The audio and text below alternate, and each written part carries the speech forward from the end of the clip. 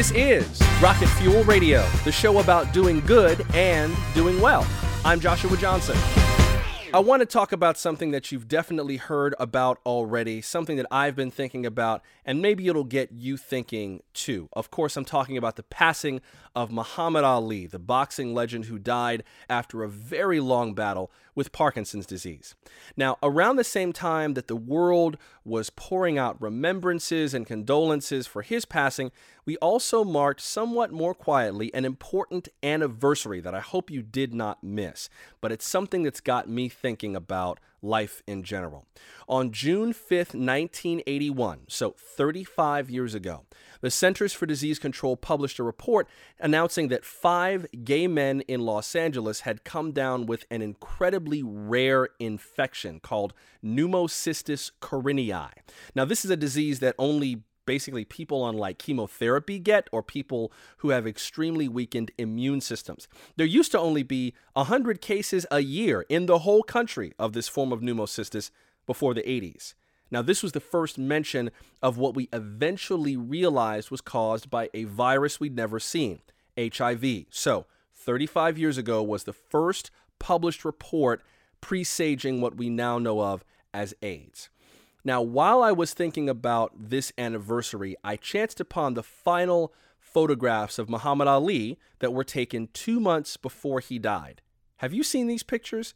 They were taken by a photographer named Zenon Teixeira. They're on the website at rocketfuelradio.com. And I don't know how you'll react to them, but for me, they were very unsettling, haunting, really. I mean, they're kind of hard to look at. Ali's eyes are really glassy. They're almost translucent. His face is bony. I mean, he looks like a skeleton, not that full round face that we were used to seeing in his old age and in his youth. I mean, it looked like death was already on him, but just had yet to take him away. Now, as uncomfortable as these pictures are to look at, and as sad an anniversary as this is to commemorate, both of these turning points had me thinking about the same thing: survival, endurance. I mean, think about it. Muhammad Ali fought Parkinson's for a long time. Remember when he lit the Olympic torch to open the Olympic Games in Atlanta? That was 1996. He had the disease then. He lived with it for decades, and still he was a force to be reckoned with. And generations of people have died from AIDS, gay men and otherwise, and still they are forces to be reckoned with after living with it for decades. But those of them who've survived, those who are doing well today, and not all of them are, will typically tell you that they feel very lucky just to be alive. It could have easily been them and not their friend or their lover who died from the disease. 35 years is a really long time to live with a plague, whether you were infected or whether you weren't infected and just watched as all of your friends died. But here they are. My partner is HIV positive. He has been for decades. I'm negative, and I cannot imagine my life without him. I mean, the simple fact that he survived, fought back as best he could, yeah, but just survived. The fact that he was one of the lucky ones has changed my life for the better in ways I can't even describe. And as I speak, there's an event going on called AIDS Life Cycle. It's an annual fundraiser for research and treatment. It's a bicycle ride from San Francisco to Los Angeles. 540 miles. And many of the riders are longtime HIV survivors.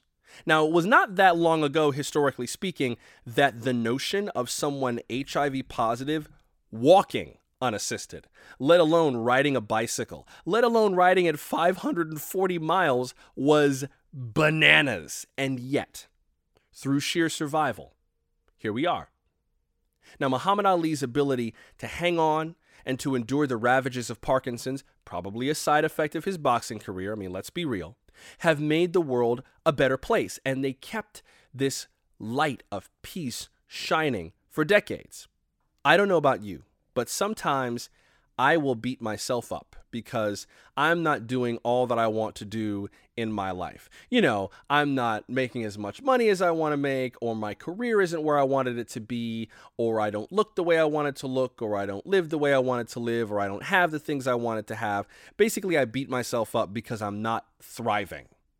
Well, today I'm taking a moment, and maybe this would help you too, to just remember what a gift it is to be surviving. No, it's not a very high aspiration, but it's where all great aspirations begin. If all you're doing right now is surviving, just getting by, just putting one foot in front of the other, fumbling in the dark, dragging yourself forward, no idea where you're going, then be grateful. You're here.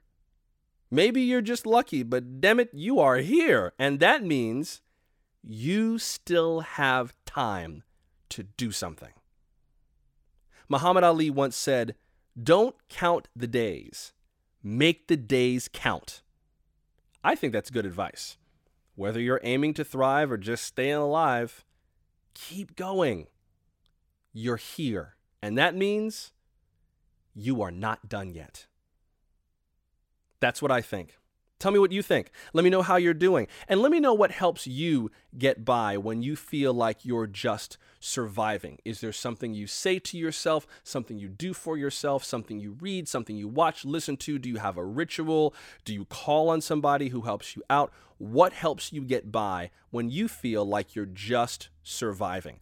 Tweet me at RockItFuelRadio, comment on the Facebook page, or email feedback@rockitfuelradio.com. Speaking of things that survive, this podcast is one of them. It's back after a really long hiatus, but the past episodes are really good. So check them out, binge out on Rocket Fuel Radio. Hope you subscribe to the feed so you'll be ready when more episodes come up. And hey, let me know what you think of the show. Write me a review. Please write a review. I'm Joshua Johnson. Thank you so much for listening. This is Rocket Fuel Radio.